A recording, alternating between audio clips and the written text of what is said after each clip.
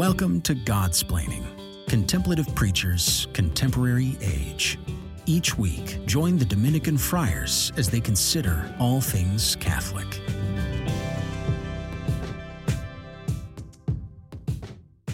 Hello, friends. Welcome back to Godsplaining. I'm Father Patrick Mary Briscoe, your host today, and I'm so delighted to have with me my classmate, Father Joseph Anthony Kress. Howdy. How are you, Father Joseph Anthony? Just peachy. Just peachy. Actually, I'm throwing around the microphone a little bit. So here Peachy. we go. Wow, great. 1998. Yeah. Nice to have you with us on the show. I know. Hey, everything's retro nowadays. The 90s are in.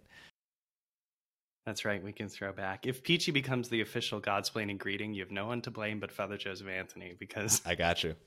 I got your back. I don't think Father Gregory or Father Jacob Bertrand is going to support either one of us on this. I get my peaches down in Georgia. That's where it's at. Nice. There it is. So tell us the word. How are things at the University of Virginia? Sorry, I mean Virginia Tech. Sorry about that. Don't you dare. Don't you dare. Nobody knows what a hokey is. Let's just get over that. Okay. I would say that things are peachy down here, but I think I've already used that. But it's good. Listen, I will be happy to inform you the Lord is doing good work. The Lord is just doing amazing things. He's drawing so many students to himself, and you can just see the ripple effects of grace happening in every facet of this university's life, from the professors to our students and grad students. He's doing fantastic work. I think it's awesome. It's a privilege for me to have that kind of like front row seat to watch it happen. So things are really good, and it's great to every now and then to take that step back and look at how much the Lord has done, is doing, and really truly continues to desire to grow here. So I'm just a little nugget of gratitude today. Nice, that's great. Over at Aletheia, we're thinking about Lent, and we're doing a lot of work to try and figure out how to support people, how to help people pray. So I'm excited about a campaign that we've got brewing about our new booklet, which people can get from our Sunday Visitor. Let me see if I have. Oh, look! It's in arm's reach. Or did you just pull a Rubio reach off screen for a bottle of water? That's right. Yeah. But these daily meditations that I wrote with our Sunday Visitor to guide people through Lent are now available. I'm excited about that project. And otherwise, we're just getting ready for, as you say, all the graces that the Lord is going to bestow when we rock and roll on Ash Wednesday. Lent is not something to fear and dread. I think for many of us, we actually desire to enter into Lent and to have a spiritually rich period of time. So I'm excited about the resources that you're putting out, and we'll talk off air about how to get some of those down here to Charlottesville. Nice. Okay, sweet. Good, and I love that. But what we are going to talk on air about, transition, there we go. Today's episode is Father Joseph Anthony's favorite Marian shrine. It's also my favorite Marian shrine. But today's episode is devoted to Our Lady of Lourdes. So, Father Joseph Anthony, as we jump into the episode, I just want to know briefly, why is Lourdes so important to you? Why is it your favorite shrine? I'm happy that you clarified it. It's actually one of the favorite shrine for both of us, and that's why I'm so excited to have the two of us on this episode, that we can back and forth about how much we love Our Lady of Lourdes and the sanctuaries and all that fun stuff. For me, it's very personal, as with most devotions. I think that we get lost in that. Devotions are always personal in particular to the individual, and this is no different. And for me, it's very personal. I was in college. I was studying abroad in Austria, and I took a pilgrimage to Lourdes. And it was there that through many wrestlings with the Lord about my vocation, I got just a very clear confirmation of my vocation to the priesthood and to the Dominicans was in the sanctuaries at Lourdes. And it was an opportunity to continue to encounter the Lord Jesus in his mercy, mediated through his Blessed Mother, and to enter into the great mystery that is the apparition of Lourdes, the great mystery of the healings that take place at Lourdes, and to become part of that story as well. with my own vocation. And I'm eternally grateful to our Lord Jesus, the Blessed Mother, and all of those who serve at Lourdes. But yeah, it's personal. Let's put it at that. It's just personal. Is that where you won the championship? You know, that's what that sounded like. You're doing a post-game interview there. Like, yeah, just shout out to the Blessed Virgin Mary, to my Lord and Savior Jesus Christ, and all those who support. I mean, we came out of the locker room and we were playing great defense. We knew we were going to be we were going to have to be aggressive in these prayers. We were aggressive. We got out there. Yeah. We were in the right places. We went to the right places. You know, playing zone at Lourdes is tough. It was a battle out there. There was a lot of spiritual warfare that we just had to, like, you know, put our armor on and go to work. But it was a team effort. There's no I in team. Like, I'm not my own savior. We are in this. This is one body of Christ. We're all in this together. Okay, this is officially ridiculous. I love Lourdes for very different reasons. You know, as you say, like when you experience a pilgrim shrine, or when you feel a kind of devotion to Our Lady, right? It is deeply personal, and that's entirely true. One of the things that I love about Lourdes, though, is that there's an encounter with the present age happening there. Right. So the apparitions of which we're getting it into all happened in the 19th century. And at that period of time in France, for those of you that know your French history well, there was a lot of upheaval right after the French Revolution. A lot of the kind of cultural things that the church relied on for the grace of faith had been destroyed or threatened or otherwise challenged. The scientific revolution had happened, and what does our Lord give us? What does Our Lady give us? But a place to challenge those ideas, those aspects of the age of revolution, by giving us these incredible miracles, just miracle after miracle, defying the best of scientific reasoning. And so Lourdes became a kind of place of dialogue. I mean, you know, I'm looking for a better word. Lourdes was just like a direct confrontation to the age, saying, no, this is what the Lord your God can and will do. And when you think that God can't or won't do something, he will prove you wrong again and again and again. Yeah. And by the way, we're going to document it with a ton of physicians that don't believe in God. And we're going to have them tell you that something is happening here which they themselves cannot explain. So that's why we're going to seek out those exact people to testify to the mercy of God. And this may be something that we get into earlier, but the reality is, like, these kind of constant conversations and constant, miracles in the contemporary world, for me, is always this recognition that the God that seems at a distance, that is unseen, hasn't forgotten about us. That's right. Right. He cares about this present day. He cares about our present context and the individual, his children that are still walking this earth now. He's not a God of the distance. He's not a God of the dead. He's a God of the living. But he's God of this moment too. And the miracles at Lourdes, the apparitions at Lourdes, are another articulation. And it speaks to kind of, you know, the general abandonment issues that humanity goes through, that we are not forgotten. The Lord hasn't forgotten about us. Well, Father Joseph Anthony, to someone who doesn't know anything about Lourdes, where do we have to begin to start explaining what happened there? What's the story of Lourdes? I'm going to go back even one step further, and I'm going to say, before we can start talking about Lourdes itself, we have to start talking about what an apparition is. This is, guys, just to our listeners, this is very Dominican right now. Like, I know you all, I just asked a question, right? But a Dominican will always answer. How about we talk about this other thing, which is kind of related? So I'm just going to clarify my terms and define some things, and then we can move forward. It's just like the subtle thing of, like, yeah, that's right.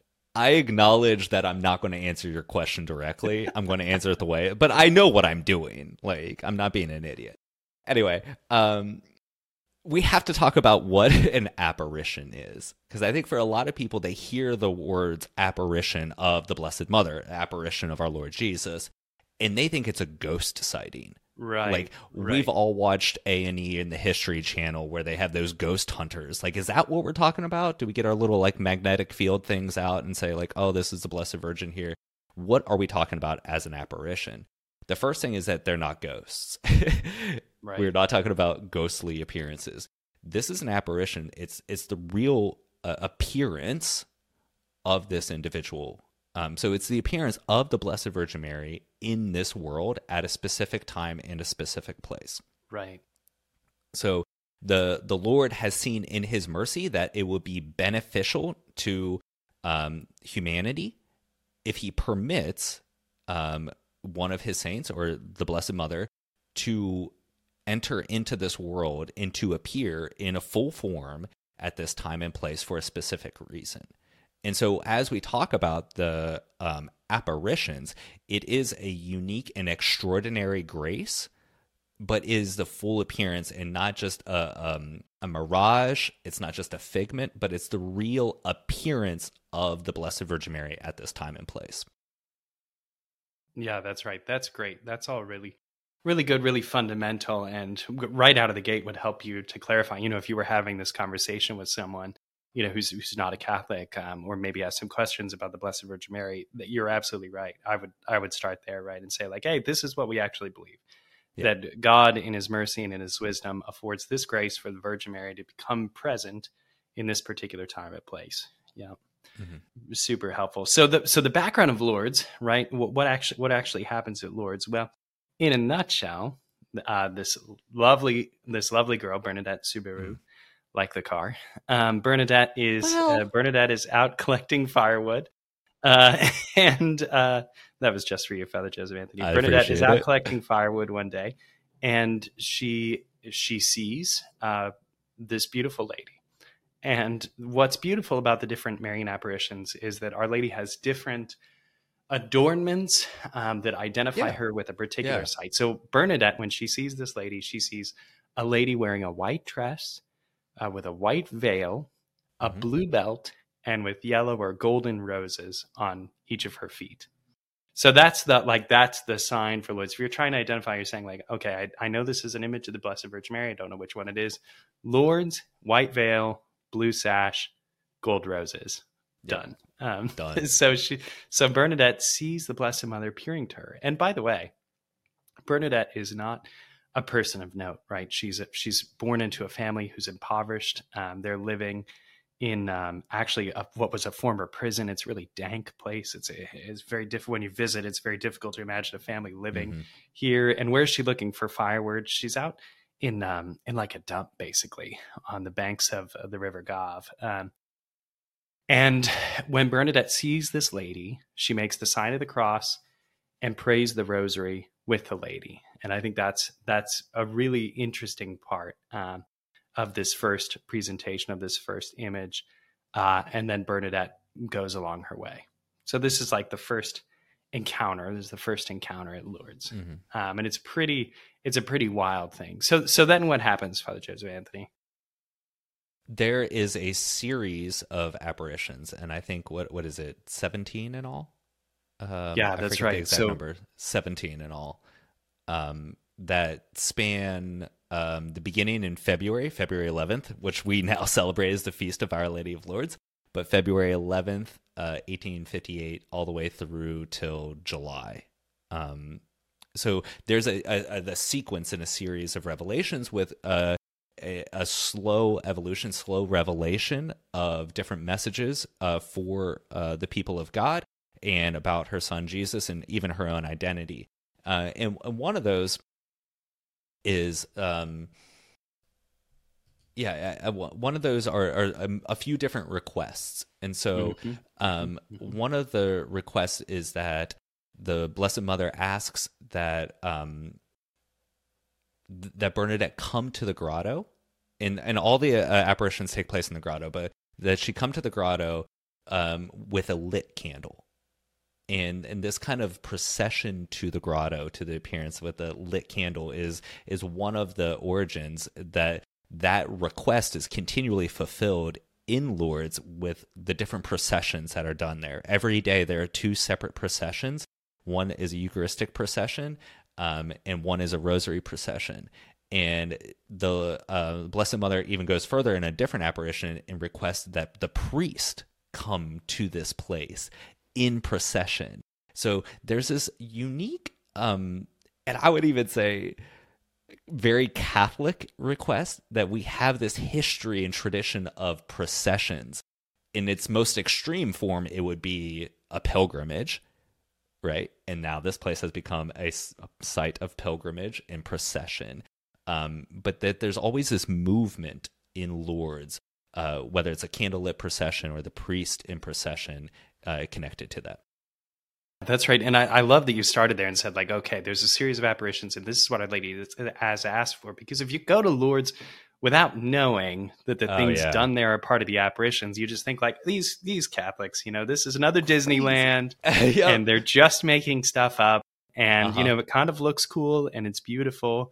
But you could walk away thinking just that, and you could miss that these are the actual ways that Our Lady is calling us to greater devotion, greater love, not only to herself, but to her Son. And Lourdes, the customs, the tradition of Lourdes are so powerful because, as Father just said, their connection to the apparitions, and they're what Our Lady has asked for.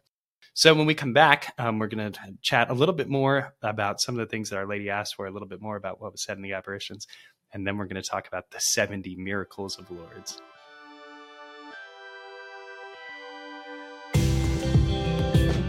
You are listening to Godsplaining. Visit us at godsplaining.org to listen to our episodes, shop our store, and donate to our podcast. All gifts go to improving the podcast and bringing the gospel to more listeners. Thanks for your support. Welcome back. We're so happy that you've joined us for this episode about Our Lady of Lourdes. In the first part of the episodes, we were talking about what a Marian apparition is, right? Some of the things that happened at Lourdes. And now I think we have to talk, Father Joseph Anthony, about the water, because that's such a huge part of Lourdes. We didn't bring that up in the first part of the episode. So what is this? What is the deal? What is the connection? What's going on here? Between Lourdes and water? Like people bring back the little bottles of holy water at Lourdes. What gives? What's that all about? So as we mentioned in the last segment, the Blessed Mother makes a few different requests and messages in her apparitions. And at one time, she asks Bernadette to go and retrieve water. And so Bernadette, thinking smartly, there's a river flowing like maybe 50 yards behind her, turns around, starts going towards the river, and the Blessed Mother stops her, or the woman stops her, and says, no, right where you're standing. Now remember, as we mentioned earlier, the site of the apparitions is this like trash heap. It's the city place of the city dump. And so Bernadette begins digging through the water, through the trash, through the ground, and ends up finding a spring of water that had never been found before, never existed before. And it is this miraculous spring that continues to flow to this day. And scientists have no idea where it's coming from. They don't know the source of it. It's this very crisp, freezing cold water. And the Blessed Mother asks and makes a request that those who drink and bathe in this miraculous water will experience healing. And this is where we're going to get to a little later, but there are tremendous physical healings that are attributed to the water, to those who drink and bathe in the water according to our Blessed Mother's request. But I remember when I was a pilgrim there and I was a volunteer there, one of our guides said, you may see physical miracles, you may not. I can guarantee you will encounter spiritual miracles. There are thousands. There may only be 70 physically attested to miracles, but there are thousands of interior miracles of faith that take place here every day because of Our Lady's request. The water is such an incredible part of it, right? As we said, pilgrims will go, they'll collect it, they'll take it home, they'll drink it. You could drink it there, and nothing's done to it. It's just this pure mountain spring that you can drink from. People bathe in it. The baths are an incredible thing, and I think the connection to water is so important because baptism is, of course, the great act of healing that every Christian undertakes. And we're only baptized once. We're baptized, most of us, when we're children. But the symbolism of Lourdes and water is that symbolism of renewal, that water, which is that life-giving thing, that when we go and when we bathe in the water prayerfully, it's like a kind of second baptism, right? It's where we can make an act of faith, where we can entrust our lives to the Lord, to his Blessed Mother, and we can ask for healing graces. The first miracle happened in the middle of the night, where a woman with a crippled arm went to Lourdes, having heard about the spring and having heard about the grotto and plunged her dislocated arm, actually, into the spring, and immediately her arm and her hand regained their movement. So there's one of the things that's really phenomenal, and I mean that in the sense, the scientific sense, like, it cannot be explained, is that over and over again the miracles of Lourdes are instant. They just happen. They just happen quickly. So it's not a sense of like over time someone heals from something after they've been to Lourdes. No, like this happens immediately. And that's part of the criteria actually that's examined when a miracle is confirmed as being approved for Lourdes. So, Father Joseph Anthony, can you tell us a little bit about that process? Like, how is it, that we know there are so many miracles at Lourdes? Why do we speak about the miracles at Lourdes with such great confidence and with such certainty? Well, it always takes us back to the scriptures and how the Lord heals physically within the scriptures himself. Think of the woman with the hemorrhages. She hears about Jesus and she thinks to herself, if only I could touch the tassel of his robe. And then she goes into this big crowd and then reaches out and barely touches the tassel, and the Lord feels power go out from him immediately. Right. And so, but he turns to her and says, your faith has saved you. So when there are physical miracles, miraculous healings like this, it is to take us in a deeper faith into the divinity of the Lord himself, into the mystery, the incarnation of God made flesh. And so anytime these miracles take place is to deepen our faith. And now there's a whole process because many people can claim these things, right? Oh, I had this healing. But we also know, like, we live in a world of fallen humanity, and there's a bunch of shysters out there. And so how do we actually know, like, this is actually God healing in order to strengthen our faith? And so there's a very intense medical process, because these are all medical healings that need to document the state of the person before the claimed healing, and then the state of the person afterwards. And can we point to a moment at Lourdes that there's unexplainable change of healing that nobody else can explain outside of the direct intervention of God himself? So it involves medical doctors, it involves documentation, it involves atheists. They have a number of atheist scientists and medical doctors as a way to say, like, this isn't just a bunch of religious fanatics who are trying to force a confirmation here, but that there's a deep misunderstanding. Nobody knows, nobody can explain this from either side. Yeah. So since 1883, there's been a bureau of physicians and scientists that have been part of this, that have looked at the healings of Lourdes, and Pope Pius X established an official healing office in 1905 that looks at all these miracles. But as Father Joseph Anthony said, they subject it to rigorous scientific scrutiny. They engage a whole process of testimony, which is why even today miracles at Lourdes are still happening and are still being declared as official miraculous healings by the Church, by the Lourdes Medical Bureau office. So the 70th miracle of Lourdes, beautiful healing of a religious sister, happened just a few years ago. And this woman is walking around France and is recognized in the grocery store by people who have seen her on TV testifying to the miracle that she experienced because of Lourdes. It's just really, really incredible. I could do a whole episode on that healing story alone. Well, one of the things I love about that healing story is it took place in Lourdes. Her encounter, her healing in Lourdes took place after both of us have gone there. Yes. Like, we were there before this ever happened. Yeah. That's, to me, that's mind-boggling, and I love that aspect of it. That the fruits of the apparition and of the place are still happening. Just a really incredible thing. As we kind of wrap up, though, I want to say one last thing, because or draw our attention to one last element of Lourdes. Father Joseph Anthony, what was it that convinced the parish priest that Bernadette was telling the truth? Because I think this is one of the last key. We've talked about the importance of praying the rosary, of washing with the water, of the miracles, of carrying candles, of the processions, but this is the doctrinal point of Lourdes that is really key here. As we say with everything with the Blessed Virgin Mary, she always draws things back to her son. Her purpose, and specifically in apparitions, are to draw others to her son in unique, particular ways.